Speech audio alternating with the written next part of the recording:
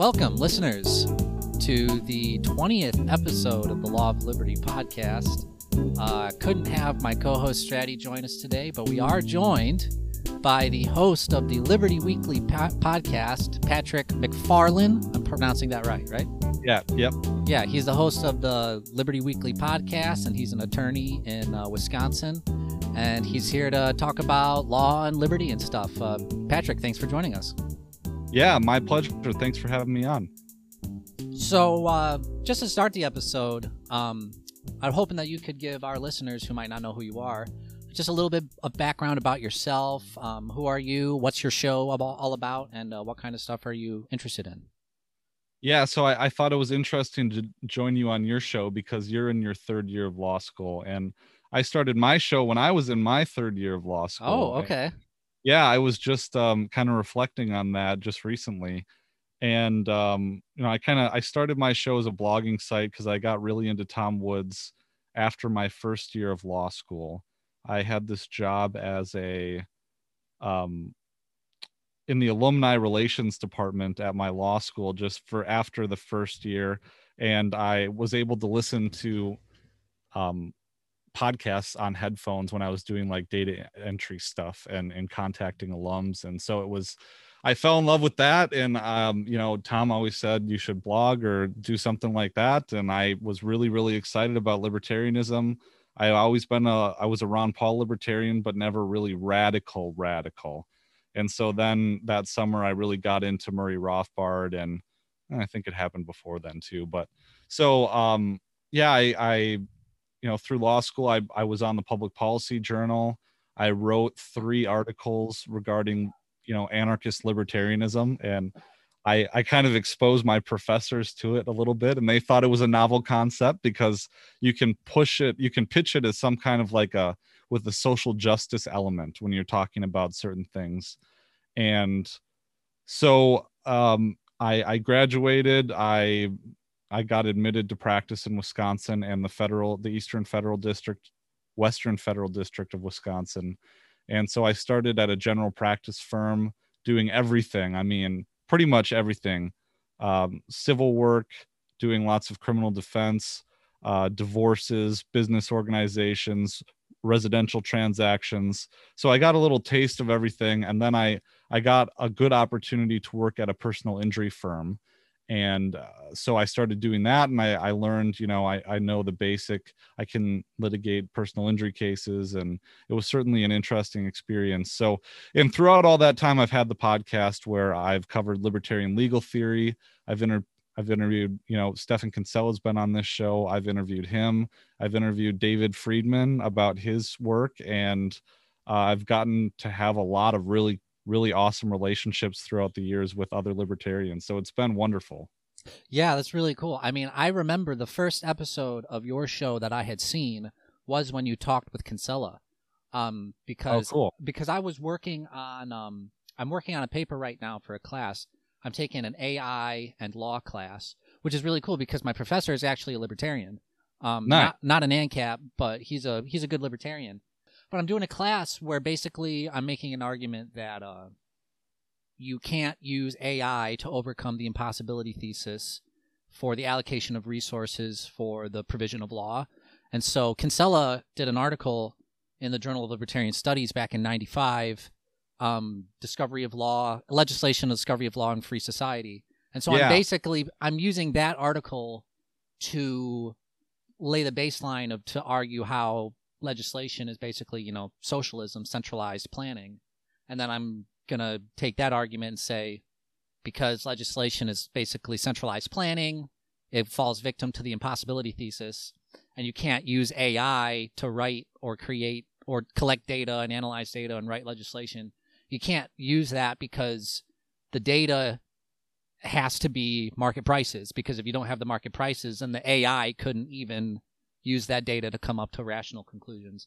So that's basically my argument. And so I was just doing research on that. So I just looked up on YouTube, Kinsella, Legislation, Free Society, and your video came up, and I listened to it. And immediately the first thing I did was I joined your Discord, and I messaged you, and I said, we need to get you on because you're basically doing exactly with your show with what I want to do with my show. and I had no idea about who you were. So it was really, really cool, and I'm glad we've made it work out. Yeah, well, right on. That's really cool to hear, you know. And as you do your show more, and you know, people start to reach out to you, and you get these feelers out, you start to hear about how people find your work, and it inspires them to do other work. And I Mark Claire of the Lions of Liberty just had an article on Substack, which was really in the same vein as what I'm like thinking about right now, is like looking back, you know, I haven't done this as long as Mark has, but there are certain stages of it, you know, where you're like, holy crap, it's been like 4 years now. And like, you know, so no, that's a very interesting topic. And I was surprised in my interview with David Friedman that, you know, I knew Friedman was not, he's more of a Chicago. He is more of a Chicago, but I mean, he's more of like the word is escaping me, but he's more, it seems like he's more empirically focused. Oh yeah. And he seemed to push back on the idea that legislation is really, you know, law by fiat, in a bad way. And like I asked him a question, I don't remember exactly what you know, whether or not he is someone who advocates for, you know, common law planning over, well, excuse me, common law discovery of law over some kind of centralized planning legislation. And he was really non-committal. It really seemed like he was trying to establish himself as an objective observer of the law instead of someone who would advocate for a certain type. So I'm assuming that your thesis, it's kind of built off of the Misesian, you know, price signal. Oh yeah. Theory. Yeah. So, well, the interesting thing about Friedman is, to my understanding, he's very utilitarian. And that was the word I was looking for. Okay. He's like, he doesn't care at all about, I mean, I think it was the main rift between him and Rothbard, because Rothbard, this is a famous, do you hate the state, right? Right. And he says that Friedman is, he's right. I mean, he makes good empirical examples and good empirical arguments, but he doesn't hate the state in the sense of like that gut, you know, that gut moral outrage. That moral outrage is indispensable to getting them on the right path to liberty. I mean, you know, I just don't think normal people are going to be convinced by, you know, numbers and those kind of empirical arguments. I think a lot of it just goes over their heads and they just don't care. Yeah, in a strange way, it's like when we put our content like this out there, we attract a certain type of person. And it's not the type of person that is convinced by emotional arguments.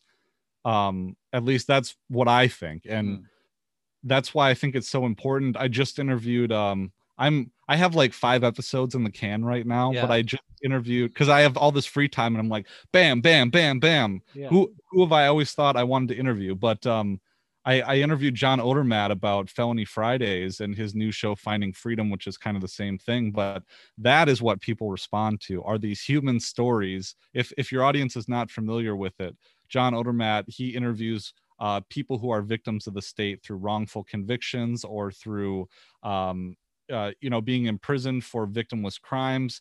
And those are the civil asset forfeiture victims.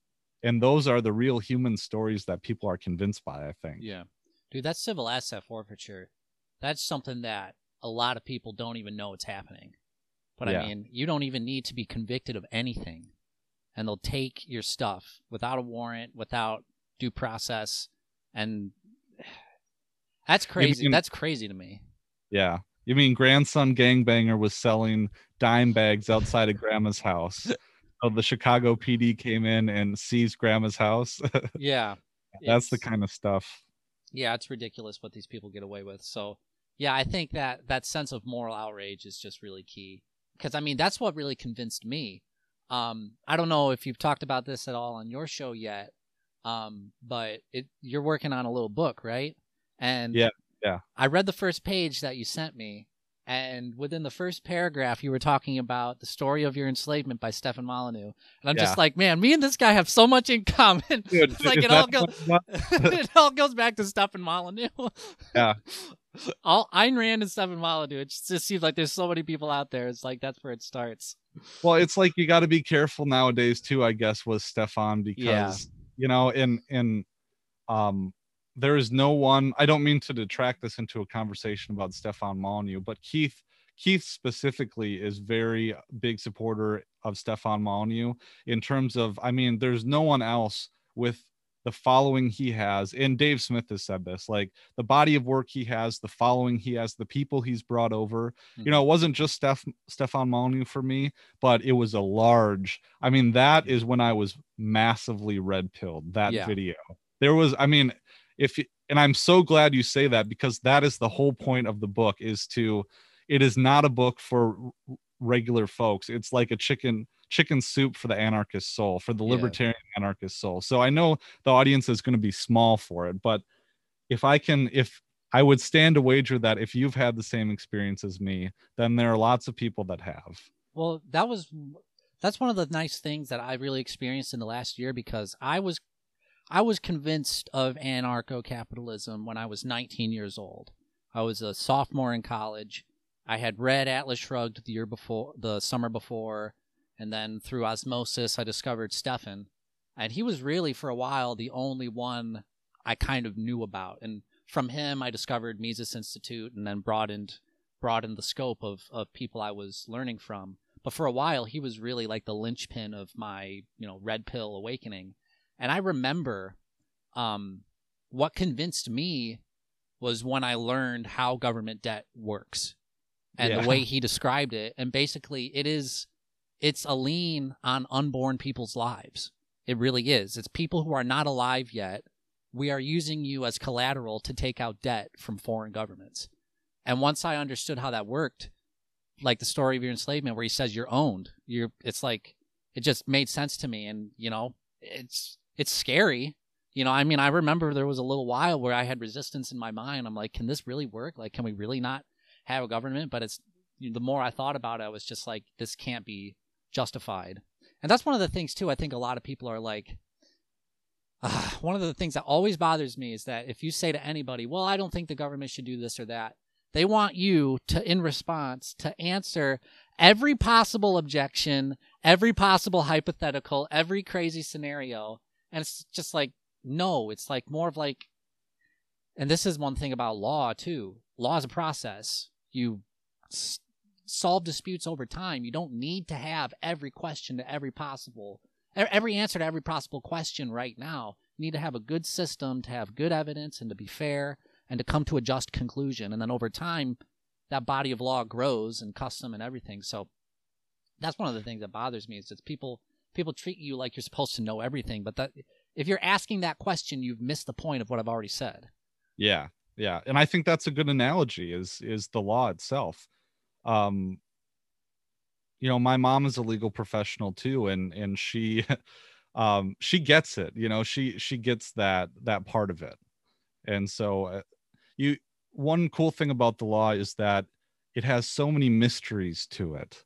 And as you progress in your career, when you first start your career, everything is a mystery, and a terrifying kind of like, what is that? A terrifying kind of, the H.P. Lovecraft kind of immense way. Cthulhu. Cthulhu kind of ancient ones, like just swallowing you up into the black void. That's how I felt. Yeah. But, and as you go on, if you read people like Oliver Wendell Holmes, I did a piece on him because I wanted to smack him to be like a hippie. Yes. But his writing, I can't remember exactly what the writing was, because I mean, screw that guy. But at the same time, he had a very pointed way with words, and you can't deny that. And he was very intelligent. Oh yeah. And that's what makes his Buck v. Bell opinion so like cutting and ruthless, is because he's so eloquent about it. Yeah. Well, it kind of reminds me too of Cardozo. I mean, Cardozo was such a great writer, and love him or hate him, he was one of the most beautiful legal writers I've ever read. And anytime I read a Cardozo opinion, just the prose alone is kind of a treat. Remind me, what was that Holmes opinion? Buck v. Bell? Oh, the Buck v. Bell. That's the involuntary sterilization case. Oh The my God. the one that your con law professor talked about in hushed, disappointed tones. Well, that reminds me of Jacobson too, right? The forced vaccination, the Yeah, smallpox. that was precedent that was used in Buck v. Bell. Wow. Basically, the reason Buck v. Bell was, passed is that, it was the majority opinion. So I think it was 7-2 if I'm remembering correctly. But yeah, so in that case, Carrie Buck was she was, the famously Oliver Wendell Holmes Jr. said, 3 generations of imbeciles is enough. Let's cut the fallopian tubes. And so, yeah, Oh you'll my have to read God. it. I mean, your listeners will have to read it. The opinion is only like 5 or 6 paragraphs long. Wow. It's like the power to something about like the power to involuntarily vaccinate someone should extend to tying the fallopian tubes is just roughly what he said. So Wow. yeah, That's it's brutal. And the thing is that I was trying to say in a work about it is that, my con law professor was a very progressive, all your law yeah. professors except for the one you have now is a Yeah. progressive individual. He didn't seem to tie, the progressive mindset to eugenics or to these, this opinion on creating law or being a judicial activist. He didn't seem to tie that to these decisions. Yeah. In fact, he relied on Lochner to be like, oh, well, judicial activism is bad. Yeah. Of course, it's only bad when we use it for liberty purposes. Right. Exactly.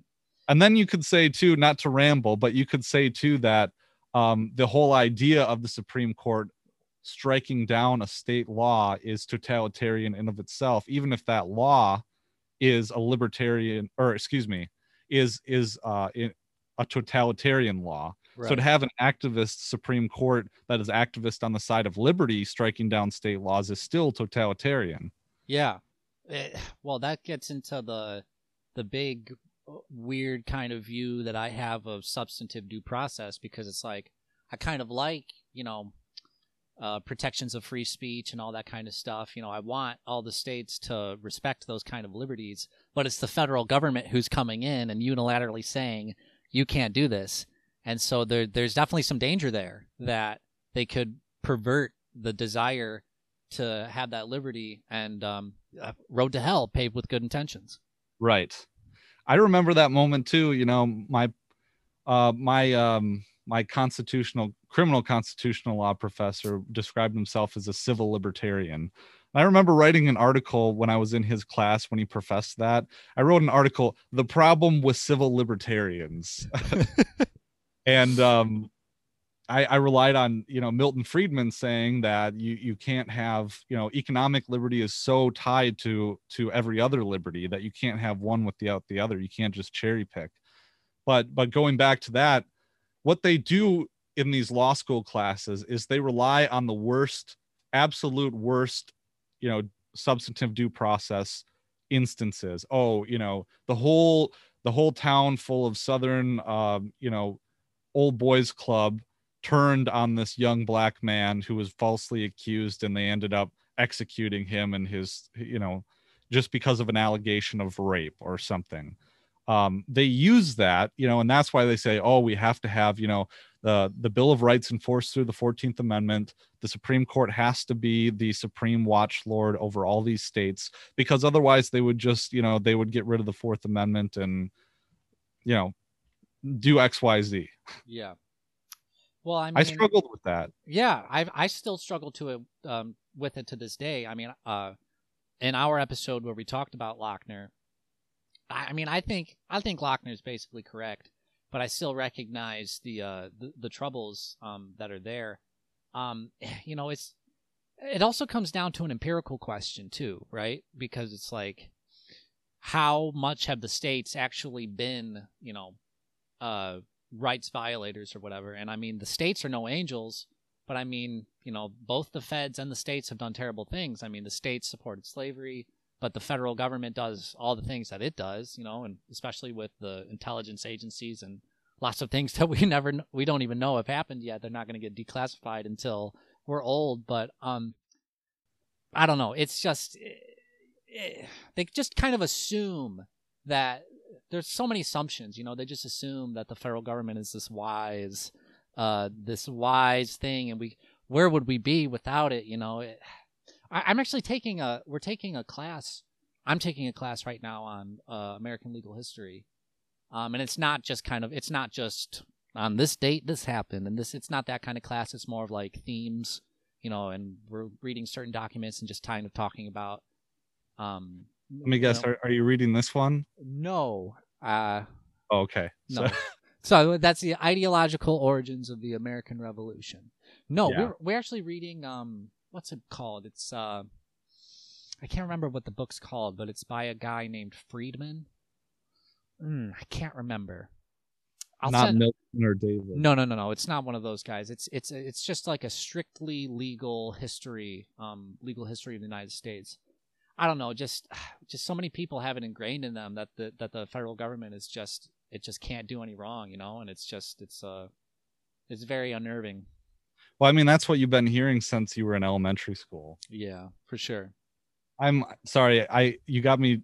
My favorite class in law school was American legal history, and we read that Bernard Bailyn book, which is just incredible. Yeah. If you haven't read it, but we also read this. Most of the class focused on British legal history for reasons, because our whole system is derived from the British common law system. So Anne Leon's constitutional history of the United Kingdom was one that we read, and you go back to all it was just fascinating. I wish I would have read more, because of course I didn't read in law school because no one really did. So I don't know about you. You do? Okay. I don't want to say I didn't read it all, but maybe about a fifth of what I could. Sometimes I try to not read, and then I just feel like I'm going to fail, and so my conscience takes over. The fear spurs you from behind. Yeah, for sure. So do you have you done any externships or like law clerking or anything like that? So, between my first and second year, I did 2 different internships. Other than that, I haven't done any work outside of law school, because the second summer between second and third year, I spent 2 weeks at the Mises Institute doing stuff there. Awesome. Yeah, it was great. I never got that chance. The most I did was with Students for Liberty. I went to Freedom Fest in the summer of 2016. Vegas. So I always wanted to go to the Mises Institute, but I got married, I had a kid, and then it was like, one thing leads to another. Did you know I know Stephen Clyde went one year. Did you run into him at all? He doesn't sound familiar. Okay. I'm sure, with the different years and everything, 2 ships passing in the night. Who's he? Stephen Clyde? Yeah, he does the Peace. Well, he did the Peace and Liberty podcast, but he's like I think he's in grad school now for economics. He lives in Denver, but he was part of our podcasting circle for a while. So, and I know he went to Mises U one of these years, and because I was supremely jealous of him. Yeah, I met a few people there in my podcast circles who kind of got me into podcasting. One of the really nice things over the past almost a year, about half a year, has just been meeting so many other libertarians, because I first came into it when I was 19. From the age of 19 in 2015 until then, so about 5 years, I didn't know anybody. I had never met another ANCAP libertarian. I mean, I was totally on my own for like almost half a decade. And then over this past year, I've met so many people my age, people older. So it's just been really amazing meeting other people, and just like, it's like I'm not alone. Like, it's such an amazing feeling and a realization that I didn't have for so long. And this is something I'm writing about in my book is this. Luckily I had Jerry was my first co-host, and he's the one who exposed me to Molyneux. He's the one who he found out I was, I had a Reason magazine sticker on my laptop in college. This was senior year in undergrad, and he had started at the University of Minnesota, but he had dropped out when he realized it was all bull, and so he just entered the workforce. But we lived in an Animal House, like all Craigslist roommates together. It was, I mean, it was filthy. We got Oh, dude. broken into. Dude, No one did it. I Yeah. lived in a similar house. We had a house with 8 people, myself included, and it was. I mean, we had at one point we had a pipe clog, for a sink pipe clogged. Yeah. Because it was clogged, it started leaking, and then the drywall ceiling in our living room caved in one day because of the water damage, and we had no idea. It was that kind of house. Oh my God. Sorry. No, I think it was like my parents came over one time, and I remember they were sitting there like, yeah, around at how filthy everying was. Did you have any hardwood flooring where it's like it's sticky because of all the beer? Yeah. Yep. That's the life, man. It was a blast. Oh, it was the best year of my undergrad experience. Wouldn't trade it for anything. By far. And all my roommates smoked weed all the time. And when we moved in, like my roommate next door to me, he was a finance major, and he went on to be like, he's an exec at some kind of, or he's a high up associate at some kind of financial institution. But when we moved in, he was stoned off his ass, and my dad could tell. And I was like, interesting. So, but I ran into Jerry, and he saw that Reason magazine sticker on my laptop, and he was an Austro-libertarian at the time, and he wasn't like, oh, you like Reason magazine, he was like, oh, Reason, what's up, like. And so we got to talking, and he very gently held my feet to the fire, asking me questions about, how do you delegate a right that you don't have, or just those kind of questions. And he led me to Stefan Molyneux in the first place, and that's how I really came down this path. So you really can reach people, and you don't know what kind of fires that you're going to start in people's minds. Yeah. Geez, that's the thing for me. It's like I kind of feel lucky that I didn't know anybody for the time being when I was like learning the philosophy of it, because I mean, not to rag on our fellow libertarians, but I mean sometimes they can do things and say things that might turn someone off if they're not exactly sure what's going on. Right. Well, and I had an experience just like that I was in Yale, an undergrad too, and I ran into someone, and he was like, oh, like you're a libertarian, and he was like, well, who do you read? And at the time I was very new. Yeah. And I was like, well, I don't know, like John Stuart Mill, like, because I had his, it was like, oh, classical libertarianism. Yeah. And it was just the way he did it was not welcoming or constructive at all. People are at all different places in their journey, and it's like, you gotta. But so for you, I mean, did you go through? This is what I describe in my book, because I went through this. Did you go through an evangelical phase, I call it, where all you did was talk about it, and you tried to preach and like convince everyone? In a sense, yes. But it wasn't like it was the only thing I ever like cared about. But there were definitely times where, I probably brought it up more than I should have. But but the good thing was that it was weird. I was in a weird situation, is because I was always a conservative. I grew up a conservative. When I was a freshman in college, before I became a libertarian, my guy was Glenn Beck. I listened to Glenn Beck every day when I was a freshman in college. I loved the Glenn Beck program. I still listen to Glenn Beck sometimes. I really don't have much problem. I think he's fine. I disagree with him, but I don't have any problems with him. But I had already established my friend group by the time I was getting red-pilled. So I was in a music group. We were a percussion group that was funded through the university. So it was a student group. We got university funding. And I basically became friends with all those people before that. And then afterwards, I came back the second year, and I'm just like, hey, guys, what do you think about this? Yeah. And at that point, I was already like so deep ingrained in the group, and I was one of the best musicians in the group, and I had already commanded a lot of respect from people. And so that was what I think really saved me in a lot of ways, because I had already commanded so much of their respect and they liked me as a person, they were much more willing to listen to what I had to say. Some of them obviously could never be convinced, but I think that they were at least more willing to listen to what I had to say because they already liked me. And I think sometimes people overlook that. Like, just having a normal relationship with somebody where you talk to them about music and sports and just be a dude, that can open them up to other things. And I think sometimes people don't think about that. They just kind of throw it at their face, and it's just like, if you think the government is this and this, then you support violence and all this stuff. And it's just like, people are confused. People don't know what's happening. So it's like, just because someone supports the state, that doesn't mean they support violence, because they might not even know what the state is doing. So you need to be delicate with people, and you need to be strong. You need to not compromise on your message, but you also need to understand.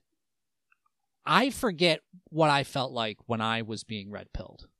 I do. I forget how sometimes, like, scared shitless I was. You know what I mean? Yeah. And I think a lot of people forget that when they then try to spread the message to other people. It felt really dangerous. Yeah.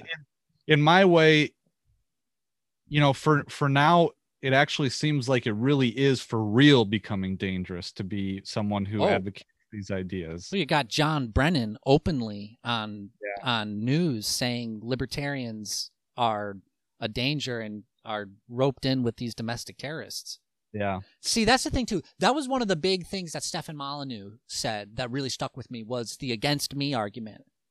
I think that was a big thing, where you can take some of these abstract principles and you can put it into real life, and you can say to your friend who legitimately loves you and cares about you, your statist friend, would you be okay with me getting stuck in a FEMA camp because I'm a libertarian? Are you okay with that? Because not only does it put on them to think about what they're actually supporting, but then for you, it helps you, because then you can figure out which of the people in your life want to throw you in a FEMA camp, and then you can maybe distance yourself from them. In my experience, people are like, no, like they refuse to connect the two together. Right. They refuse to connect the state with violence. Sometimes, I'm sure you've had this experience, these people, they're like, oh yeah, that like my mom, for instance, she's like, oh yeah, law is violence. That's how it is. Of course it's that way. And they're like, well, it's necessary, it's necessary. And that's kind of the conservative side of it. It's like, okay, well, at least you're being honest about it on one end. I don't want to put my mom on blast or anything like that, but a lot of people know. It's crazy that people will not connect the state with violence when we have, all throughout modern political theory history, we have Barack Obama said the state was a monopoly on violence. Leviathan, all these people, Thomas Hobbes, they've said explicitly the state is violent. So how come, it takes a lot of conditioning for people not to make that connection? Yeah. Well, also here, this gets into semantics too, and this is an interesting point. I'm interested to hear your perspective on it. Me as a libertarian, and how I think about it, I'm not against violence. It's like, if somebody attacks you and then you defend yourself violently, that's fine. I think it's more aggression, right? So it's like with the law, I think your mother is right. The law is violence. The law, in a lot of ways, is saying, hey, you've got to do this or you've got to not do this. But the question is whether or not that's aggression, because if you voluntarily join some group, join some community, and then you agree to abide by the arbitrators or the decision makers of that community and whatever decision they might make in potential conflicts, that's fine. I don't have a problem with that. What I have a problem is the monopoly. The problem is that when you have that monopoly, prices go up, quality goes down. And then socially, there's, like we've been talking about, there's just so much conditioning and, Orwellian stuff that go into the state maintaining power. So, that's, I think, is the issue. So what do you think about that? Am I on the right track? Yeah, no, you are. and I think it comes down to exactly what term you want to use to define, because you're exactly right. What is aggression? The state, of course, uses, Mark Passio makes the distinction between what is violence and what is force, because violence is aggressive force and force is legally justified or morally justified force. So I should make that distinction. Mm-hmm. I think the problem that we're coming into is being a libertarian, is the proportionality argument. And I think that when it comes to a libertarian legal order, I think a lot could be said about the proportionality issue. Because, so say for instance here, like, I didn't know this position that Rothbard had on personal injury law specifically, right?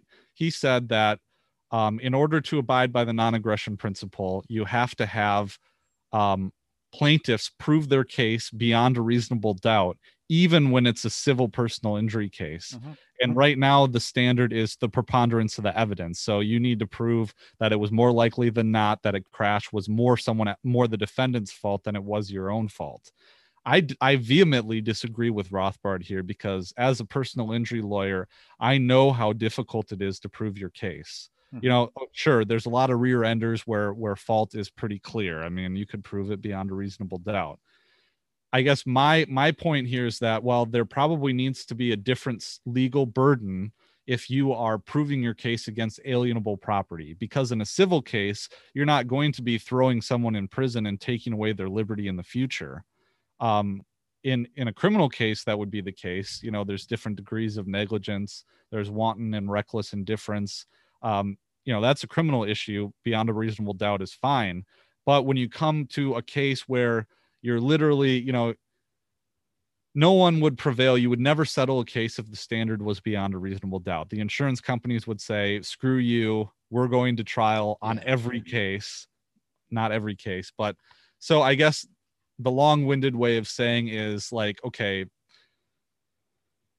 of course, we have the theory of property where if you are putting, your time and effort into creating borders or establishing an objective title connection between you and a piece of property, as Hoppe would say, you could make the argument that you are stealing the life from someone else by taking their alienable property. I guess that would be the counter argument. I'm just kind of spitballing here. Yeah. Keith and I did an unreleased episode about this, kind of like where we were going through Rothbard's quotes on the law.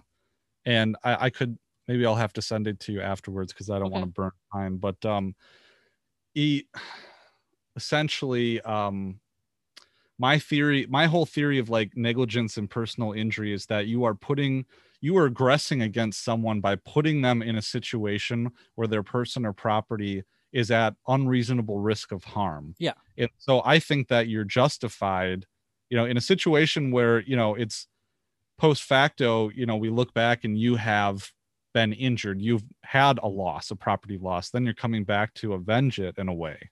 Like, so I don't think, anyways, that's fertile ground for a paper if Kinsella hasn't already written that. Yeah. So, yeah. Yeah. I always steal. I always steal ideas from him because he just recently. Oh, I think he was recently on Keith's show, and he brought up a work by Bombaverk about the classification of legal rights as economic goods, and Stefan said that was something that he thinks needs more treatment and could be expanded upon. I don't know if are you familiar at all with this? I'm not.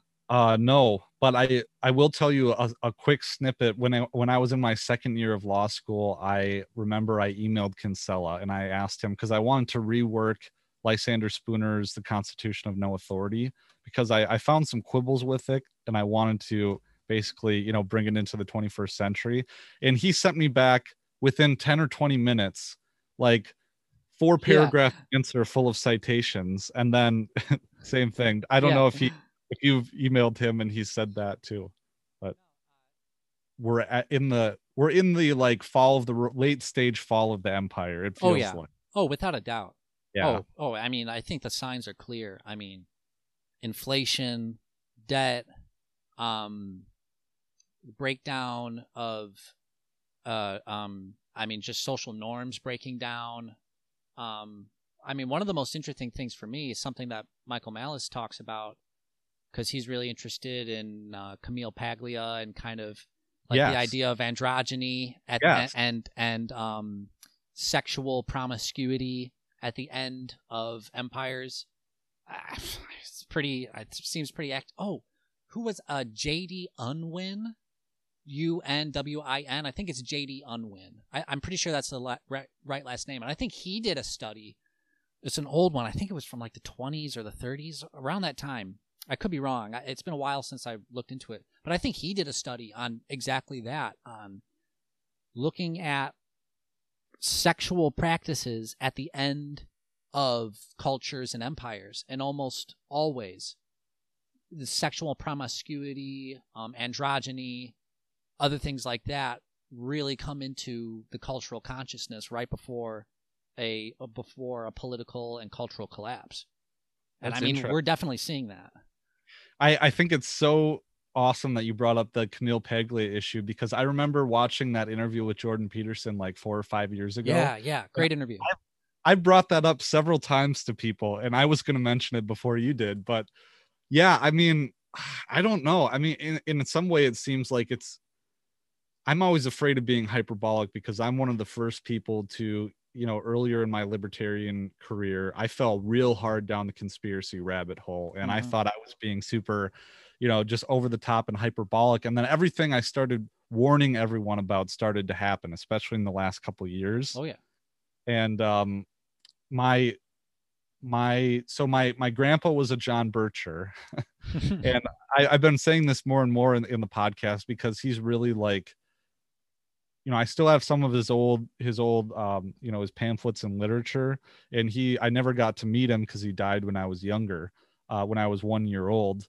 But my parents just keep saying, you're just like your grandpa, you're just like your grandpa. And I'm like, well, good. That's, I wish he was here so I could, he could see this. But yeah.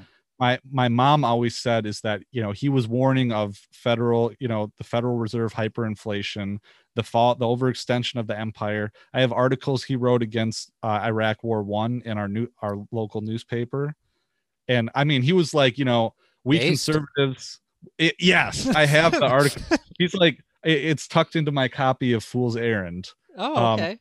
But he said, basically, us conservatives were tricked into war in Vietnam, and we won't be tricked again. And I wish he was right, because he was wrong. They were tricked again. And he was always warning about this. But my great uncle, who passed away maybe 6 years ago, my parents remember him saying that, I'm glad that I'm almost gone, that I'll be gone soon, because things are not going, things are going to get really bad here. Yeah. And those are both anecdotal things, but them being read men, learned men who have paid attention to this for decades. I mean, yeah, you get chills. All of my family has become more libertarian, partially because of my influence. Especially my mom. My mom has become very red-pilled lately. Yeah, mine too. And it's beautiful to see. But it's like what you said with the conspiracies and that kind of stuff. You're just kind of like, oh, that's the first time you hear it. It's like, oh, that's kind of crazy.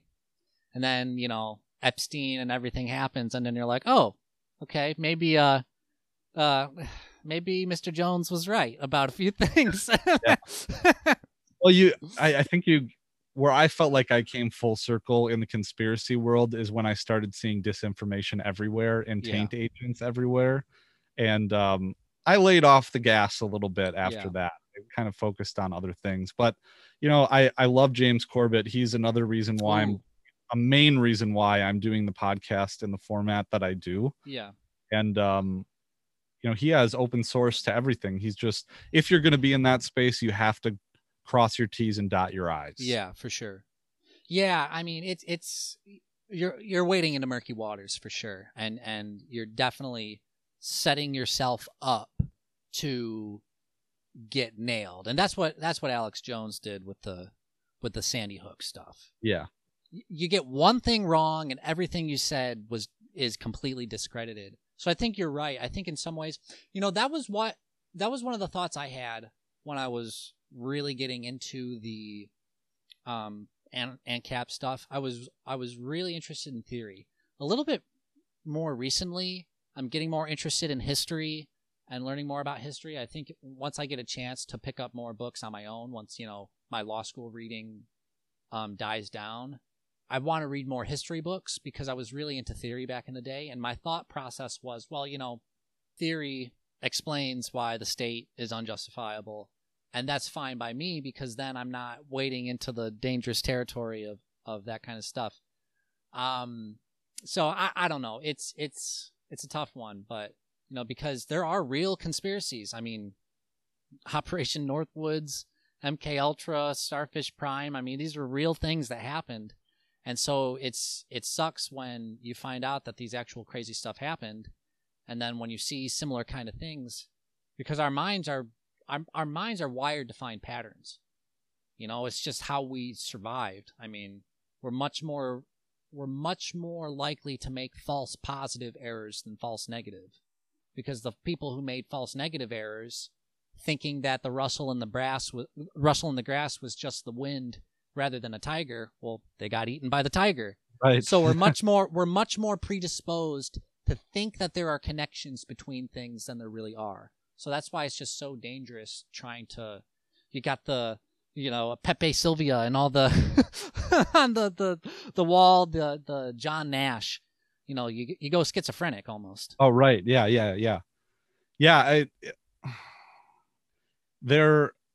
I really enjoy it. And sometimes I put it on just for entertainment purposes. Yeah, it's fun. David Icke. Fun. I mean, I don't believe in what David Icke says, but yeah. I'd rather someone be based red-pilled and a little crazy than be complete sheep. Yeah. And I liked putting David Icke on mostly because it's entertaining.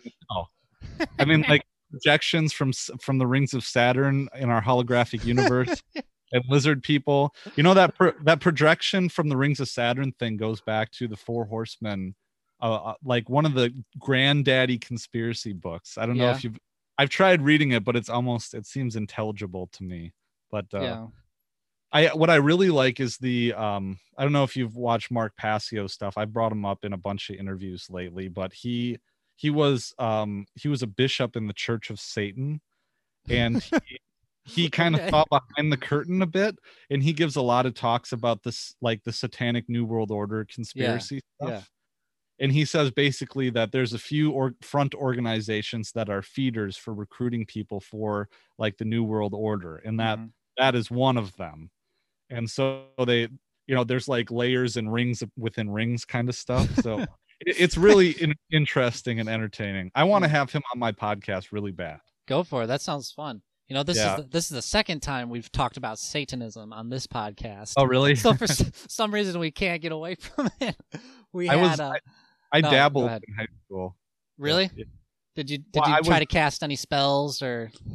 I remember, you know, for a specific week, I'm really into heavy metal, and I think that's kind of what like brought me down the path a little bit. So I tried it out a little bit. You know, I hung an upside down cross in my room, and I read the Satanic Bible. You know. Yeah. So, dude, what was the first time you talked about? We had Derek and Kyle from Burning Boots podcast on. They actually changed the name of the podcast because Kyle left, and now it's just Derek and Davey doing it. It's called the Libertarian Friendship Simulator for people who don't know, so people can listen to it.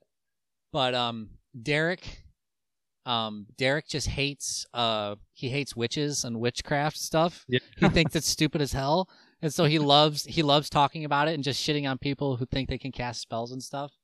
And it was funny because actually the house I was talking about before with the drywall falling out of the ceiling, like a year or two after I left, some of the people who had been living there before stayed, and they brought in some new people, so I went back there a few times just to hang out with old friends. And one of the girls who ended up moving in was a Wiccan. Oh, she was like yeah, and she was doing weird stuff. She was like legit, like had like a cauldron in the front lawn. She was like brewing stuff to dye her jeans and stuff. Like she was doing weird stuff. So I had some exposure to it, so I was kind of interested. It was really weird.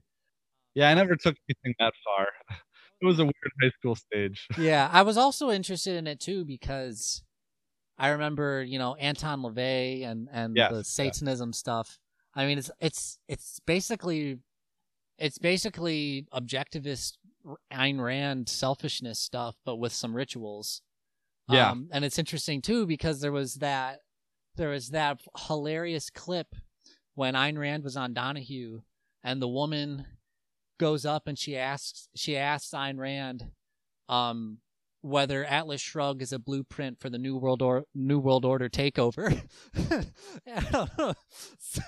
So it's like this woman's asking Ayn Rand if she's making a blueprint for the New World Order, and then you got Anton LaVey who's like almost explicitly like drawing influences from her.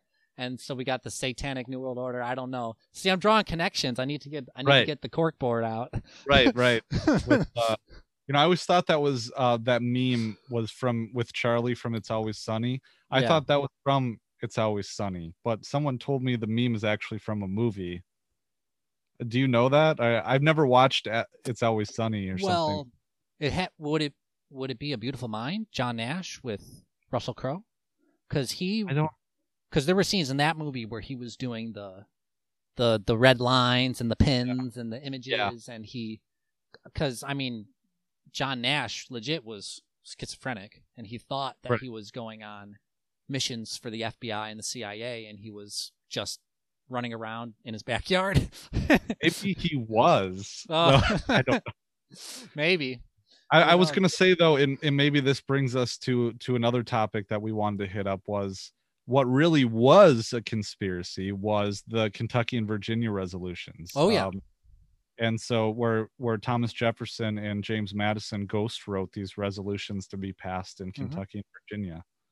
Yeah, talk a little bit more about those resolutions, because you wrote a paper about this. I have done a little bit of research into it. I've heard Tom Woods talk about it a little bit, but it's something I haven't gotten too much into the history of. So, two things.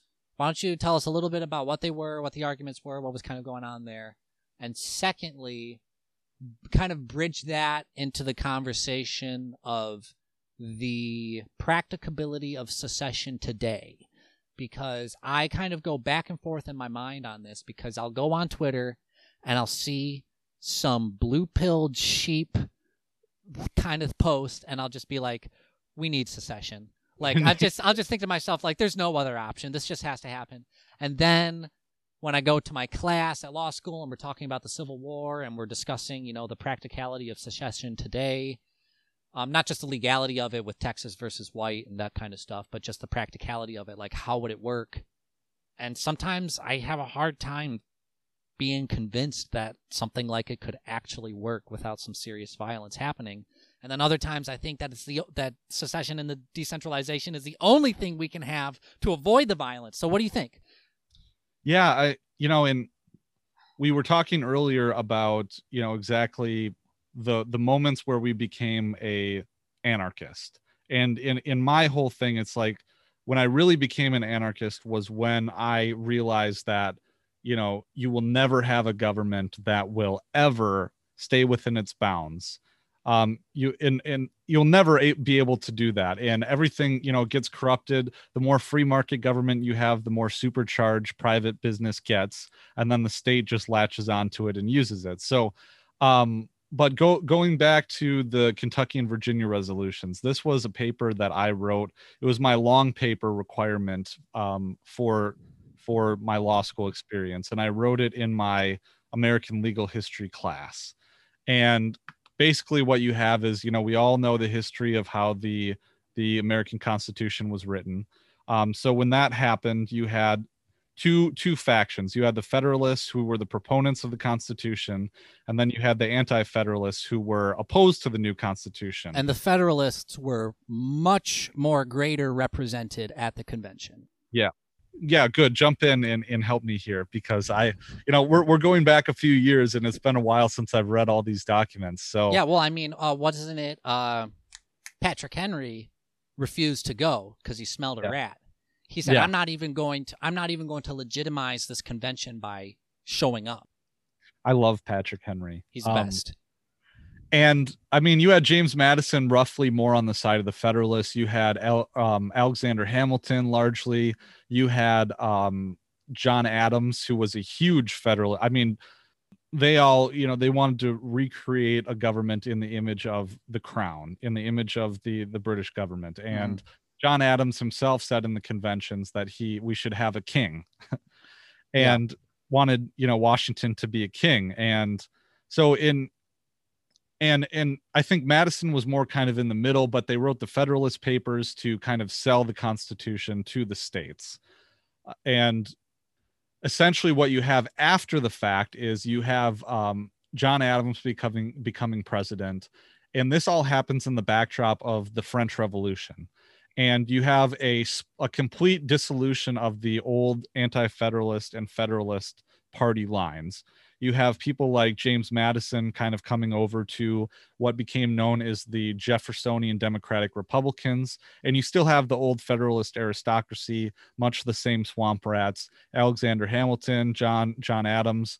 And so the new Jeffersonian Republicans supported France because they saw France as being like our brothers, that they were walking a similar path, that they wanted, liberty in our image, that they had helped us out in the American Revolution originally.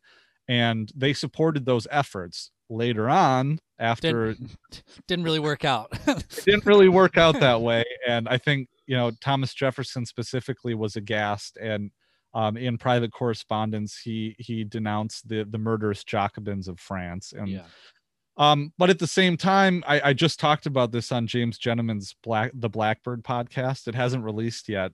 Maybe you'll release this before he does. But he, at this time, the Federalists, we see a real connection to the Russiagate narrative.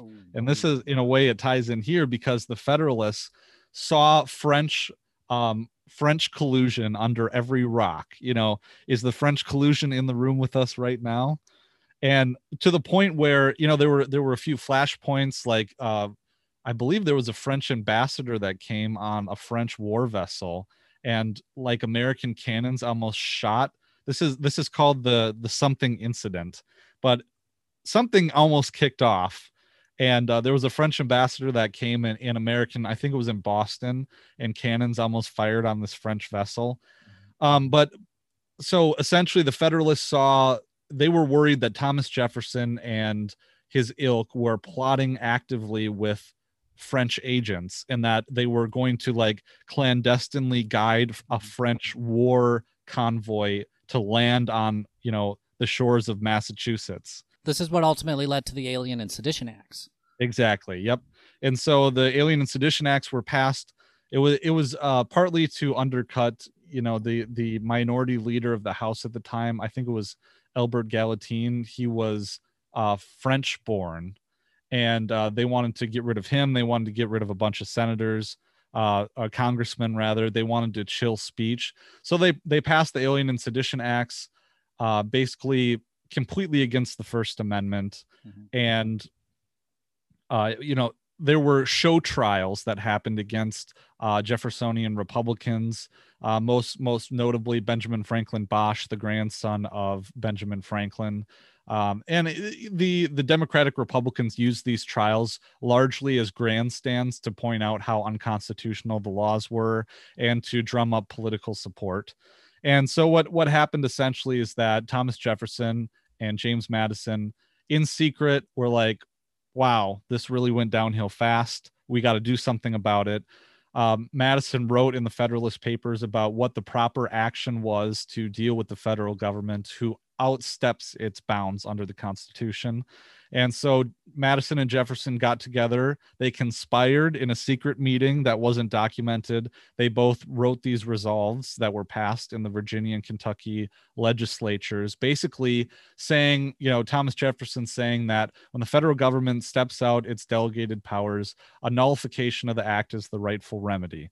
So essentially they hooked everything into the real meaning of the Declaration of Independence, the real meaning of what the Constitution was, which was a compact between free and sovereign states. Logically following that, if free and sovereign states came together as free and sovereign states to create a federal government, if that government outstepped its powers, that power would divest back to the states and ultimately would divest back to the people under the theory of popular sovereignty, which is the theory upon which the new government was based. And I could go on and on about the lineage of this theory of popular sovereignty, but it goes back to the British Civil War, back to the Magna Carta, and even further back into Anglo-Saxon antiquity. But the levelers during the British Civil War were a group of basically kind of pseudo-communists, but they were like real, they identified this idea that the people are the ultimate sovereigns and the king is not. But I digress. And so when you have these resolutions being passed, essentially they were universally condemned by the Federalist states, which was mostly in New England. And the story of it, two or three decades later, it comes out that Madison and Jefferson were actually the ones to have written these resolutions. But even though the Federalist states universally condemned the Kentucky and Virginia resolutions, later on, when you have the War of 1812, against the British Crown, these New England states used the nullification principles to try to secede. There was talks of secession, but they used them. So even though they disagreed with them when they came out against the Alien and Sedition Acts, 15, 20 years later, they tried to use them to stop the War of 1812 and to secede. So the story throughout American history of nullification and secession is basically the party who is in power thinks that it doesn't exist, and the party who is out of power wants to use it and thinks it's totally fine and awesome. Yes. So before the Civil War, northern states were not only nullifying fugitive slave acts, but they were Wisconsin. yeah, that's right. And they were also saying they wanted to secede. Some of them were saying, like, we don't want to be in a union with these assholes who are enslaving people. And so it's a real, I said this in my class recently when we were talking about the Civil War and secession and slavery and all the interconnected things going on there. And the first few years of law school, there's the saying, bad facts make bad law. Yeah. And I didn't know what that meant until very recently. And the Civil War was the kind of thing that made me realize, it means that, like, when you have a case and the facts are just horrible, like, you read what happened and it's just, like, terrible. And the Civil War is like exactly that. There's slavery, but then there's also this war where all these people are conscripted and killed, and it's just terrible. And then from that, you have Texas versus White, which basically says that secession is off the table. And so if you read South Carolina, when they seceded, their declaration of secession, the whole first 3/4 of the document is basically just an argument for the compact theory of the Union, an argument that secession is legal.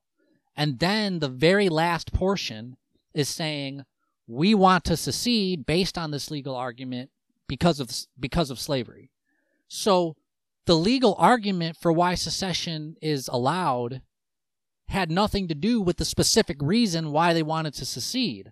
But then afterwards, in the cultural consciousness, secession becomes so inextricably linked with slavery that you don't recognize that nuance, and that's a huge problem. And I think it's also something we talked about in an early episode. I can't remember where it is. I think it's in Article 3, but I could be wrong.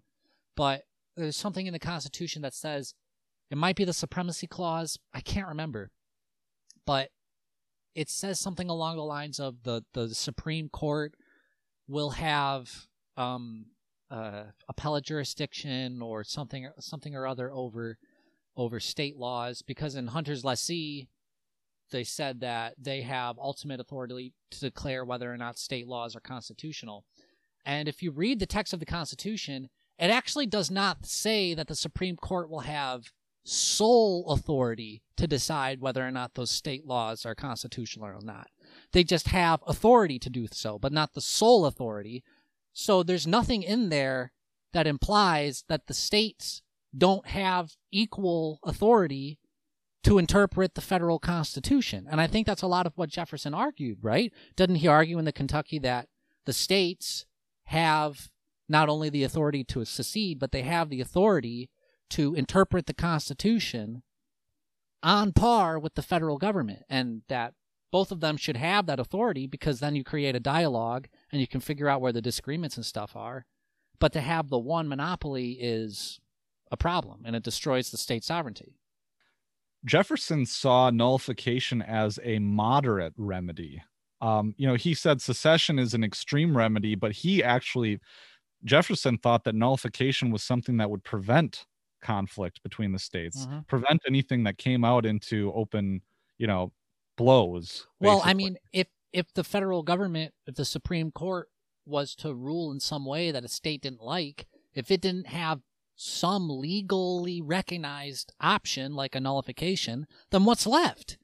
Right. What's left is just leaving or fighting. There's no discussion left to be had. So I totally agree. So I think that moves into the next thing, because you recently had Michael Bolden on your show. Very good episode. Everyone should check it out. Good quick episode, half hour. Really liked it. Yeah, thank you. And he was talking about with his 10th Amendment Center and arguments for decentralization. And when I listened to that, I started to think more about the difference between secession and decentralization. So I'm wondering your opinion. Which of the two do you think is the better way forward? Like, do you think there could be a decentralist movement that could maybe, at least for the time being, protect us from some of the violence that looks like it might outbreak because of all the craziness of our politics right now? Or do you think that's just putting a Band-Aid on a gangrenous wound? Do you think that secession is the only possible answer? I don't think that secession is the only possible answer. And I'm saying that as an individualist, anarchist, libertarian who, I believe in theory, everyone should be able to secede down to the individual. Sure. That being said, I think that the only way to keep the nation together is for nullification. Mm-hmm. I think eventually, if we don't have nullification, things are going to reach a boiling point. Yeah. And it's going to boil over. The only way forward is nullification. We have, and I think the movement is very healthy. The wonderful thing about it is that you don't have to, well, you do have to sell it to people, but it's an easy sell. You can sell it to, hippy dippy liberals who want to legalize weed, and go further with their other ones that want to be sanctuary cities. Mm-hmm. And you can sell it to conservatives on gun control. Exactly. I was just about to say. Yeah. And I think that ties into what you said before, is that everybody wants secession when it benefits them. Right. I just did a paper on. Did you ever take a class on international law in law school? The only one that I had is I took Japanese law, and we kind of studied that a little bit. Interesting. Yeah. Yeah. Maybe we should talk about that in the future sometime. But I didn't read for that class. That's all right. You'll know more about it than I do. So I just recently did a paper, and we just released an episode just today while we're recording this. We released an episode where we talk about it. And I did a paper on self-determination of peoples, which is a doctrine under public international law. And it's kind of linked up with secession, but not really. It's a weird kind of relationship that the two things have with each other. But one of the things that I point out, because the first part of my paper, I go through the history of the doctrine and I do kind of a historical analysis.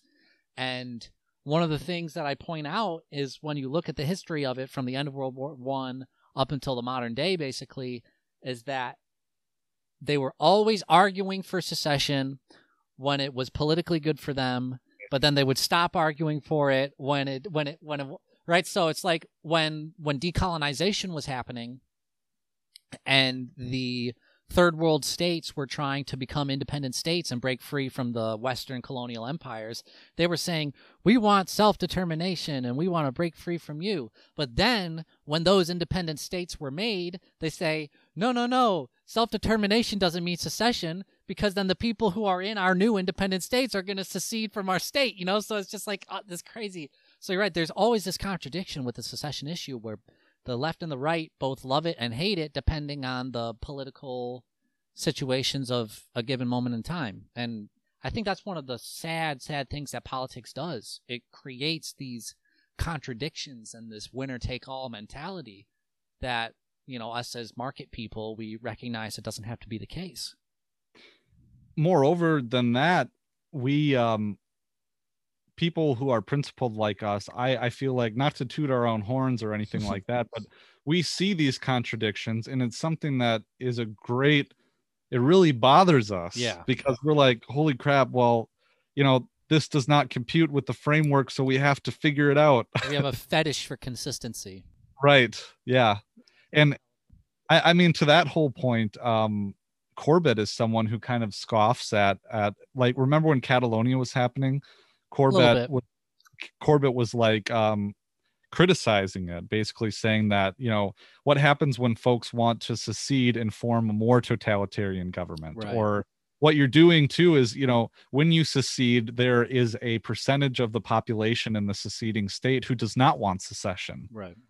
And so I tend to err on the side of the smaller the better. Yeah. I agree. A geographically smaller state isn't necessarily, what if Catalonia wanted to secede so they could exterminate 40% of the population, know? Yeah. But yeah, it's a legitimate question. And the issue is that you're ultimately seceding just to make another state. And a state will always have the problems of a state. So until you take secession to its full logical conclusion, like Mises does, like Rothbard does, the secession of the individual and the contract-based government, so you want to move towards that. And history is messy. Human society and life is messy. It's not an a priori truth that if a secession were to occur, that everything would necessarily get better. Right. But if we advocate it within a broader view of libertarianism in general, then if you get enough of it going down and you keep whittling more and more and more and more states to be smaller and smaller, I think that the kind of, the theoretical benefits will start to come out. A specific case, you're right, maybe something bad would happen in a specific case. But I think overall, if you keep going down that road, you'll see those benefits accrue. Or Scotland seceding from the UK, yeah.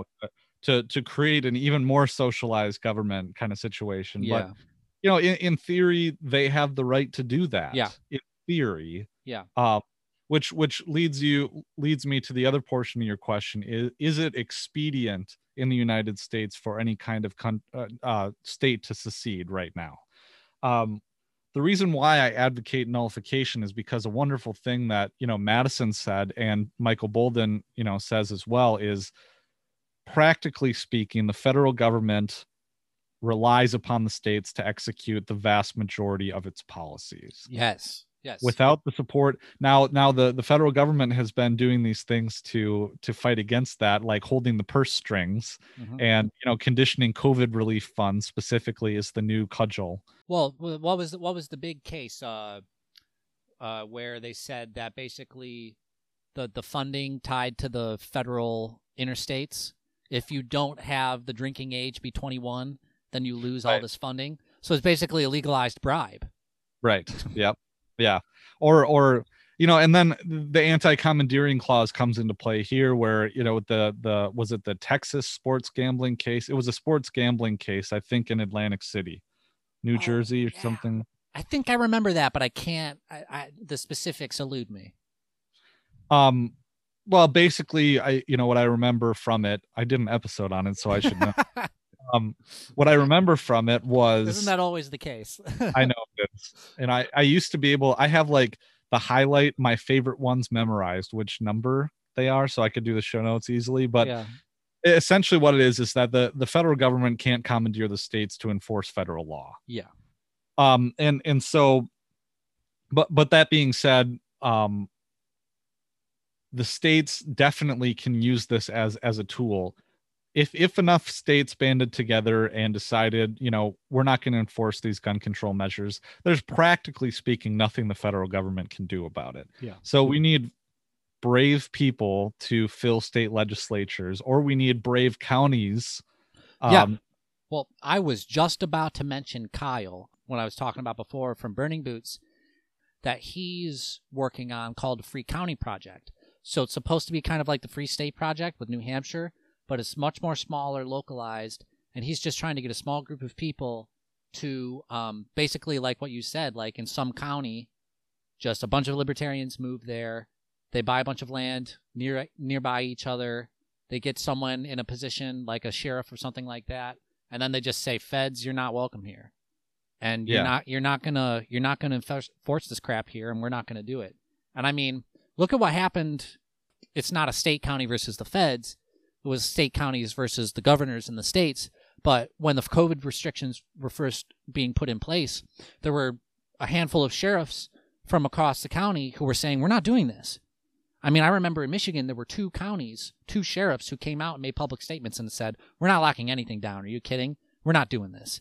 And I think that's proper, and that's the way it should be. I mean, you need, like, just as the states need to be a check on the federal government, the counties need to be a check on the states. And so if you have a sheriff like that who's willing to do that, I think that's a beautiful thing. We need brave people is what we need. And Absolutely. I mean, we do what we do, and I think it's becoming increasingly brave to do, not to break my arm patting myself on the back here, but there's a lot of libertarians who are speaking out, and whether it's on social media or what have you, just listening to this is a revolutionary act. Yeah. I don't want to keep you too long. We've been going on for a while, but I got one final question that I want to ask you, and I think it'll be a good way to kind of wrap up a lot of the strands we've been going through with this. So I want to ask you, how has your legal education and your experience as a lawyer changed your viewpoints as a libertarian for the better? And kind of, the flip side of that is, what do you think is something that libertarians, even very radical ANCAP libertarians, Rothbardians, whatever, what is something that you think that they get wrong a lot because they don't understand the nature of how law really works in practice? Or they kind of, there's certain things in the legal profession that, I mean, a lot of people don't understand these things because the legal profession, especially in this statist world, is so insulated, where we're using Latin terms that nobody understands. And so I think there's a lot of problems there. So what do you think is something that your legal education and your experience as a lawyer has taught you about libertarianism and being a libertarian that non-lawyer libertarians sometimes miss out and that they need to learn? There's a lot. And like you said, I totally agree. Being in the law is, I don't know, it's almost like another layer of being able to read the code in the Matrix, to make that kind of analogy, and not to be an elitist or anything like that, but sometimes I feel a little guilty because I feel like other people are so disadvantaged without having at least an elementary understanding of how these institutions really work. Yeah. And the experience of litigating a case, I mean, it's immense power to be able to file a complaint yourself if you want to. A lot of people don't understand, how these institutions really work. So one realization that I had very early on in my public defender career is that things are not black and white. And you hear that. I think that Rothbardians get that wrong a lot.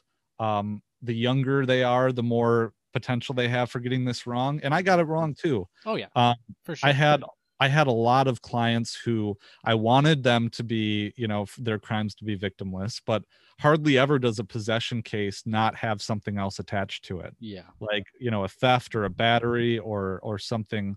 So very rarely will that happen. You just get like a felony possession of methamphetamine, something. So there's that kind of distinction too.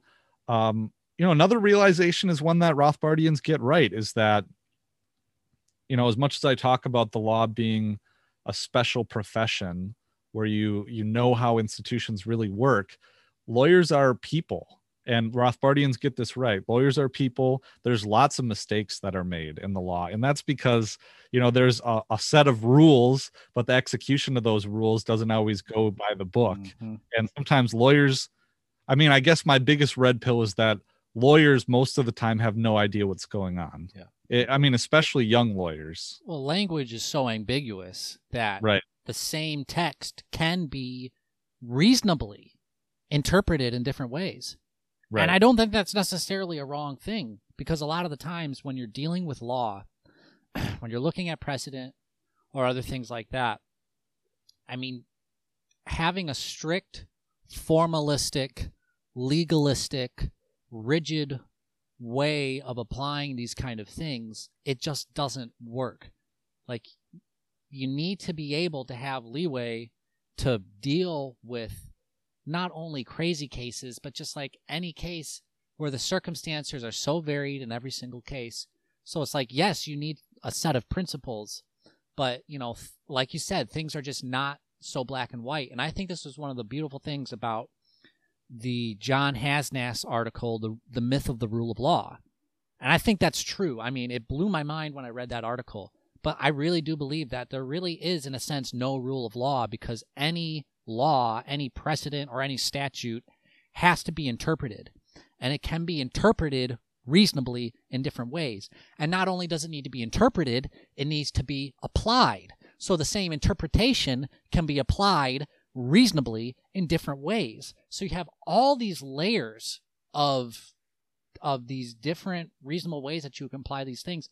And I don't necessarily think that's a bad thing. In fact, I actually think that's very liberating, because it's this truncated view of the law as like a statute or something, and that you have this rule of law and it exists outside of the minds of the people who are reading it and stuff.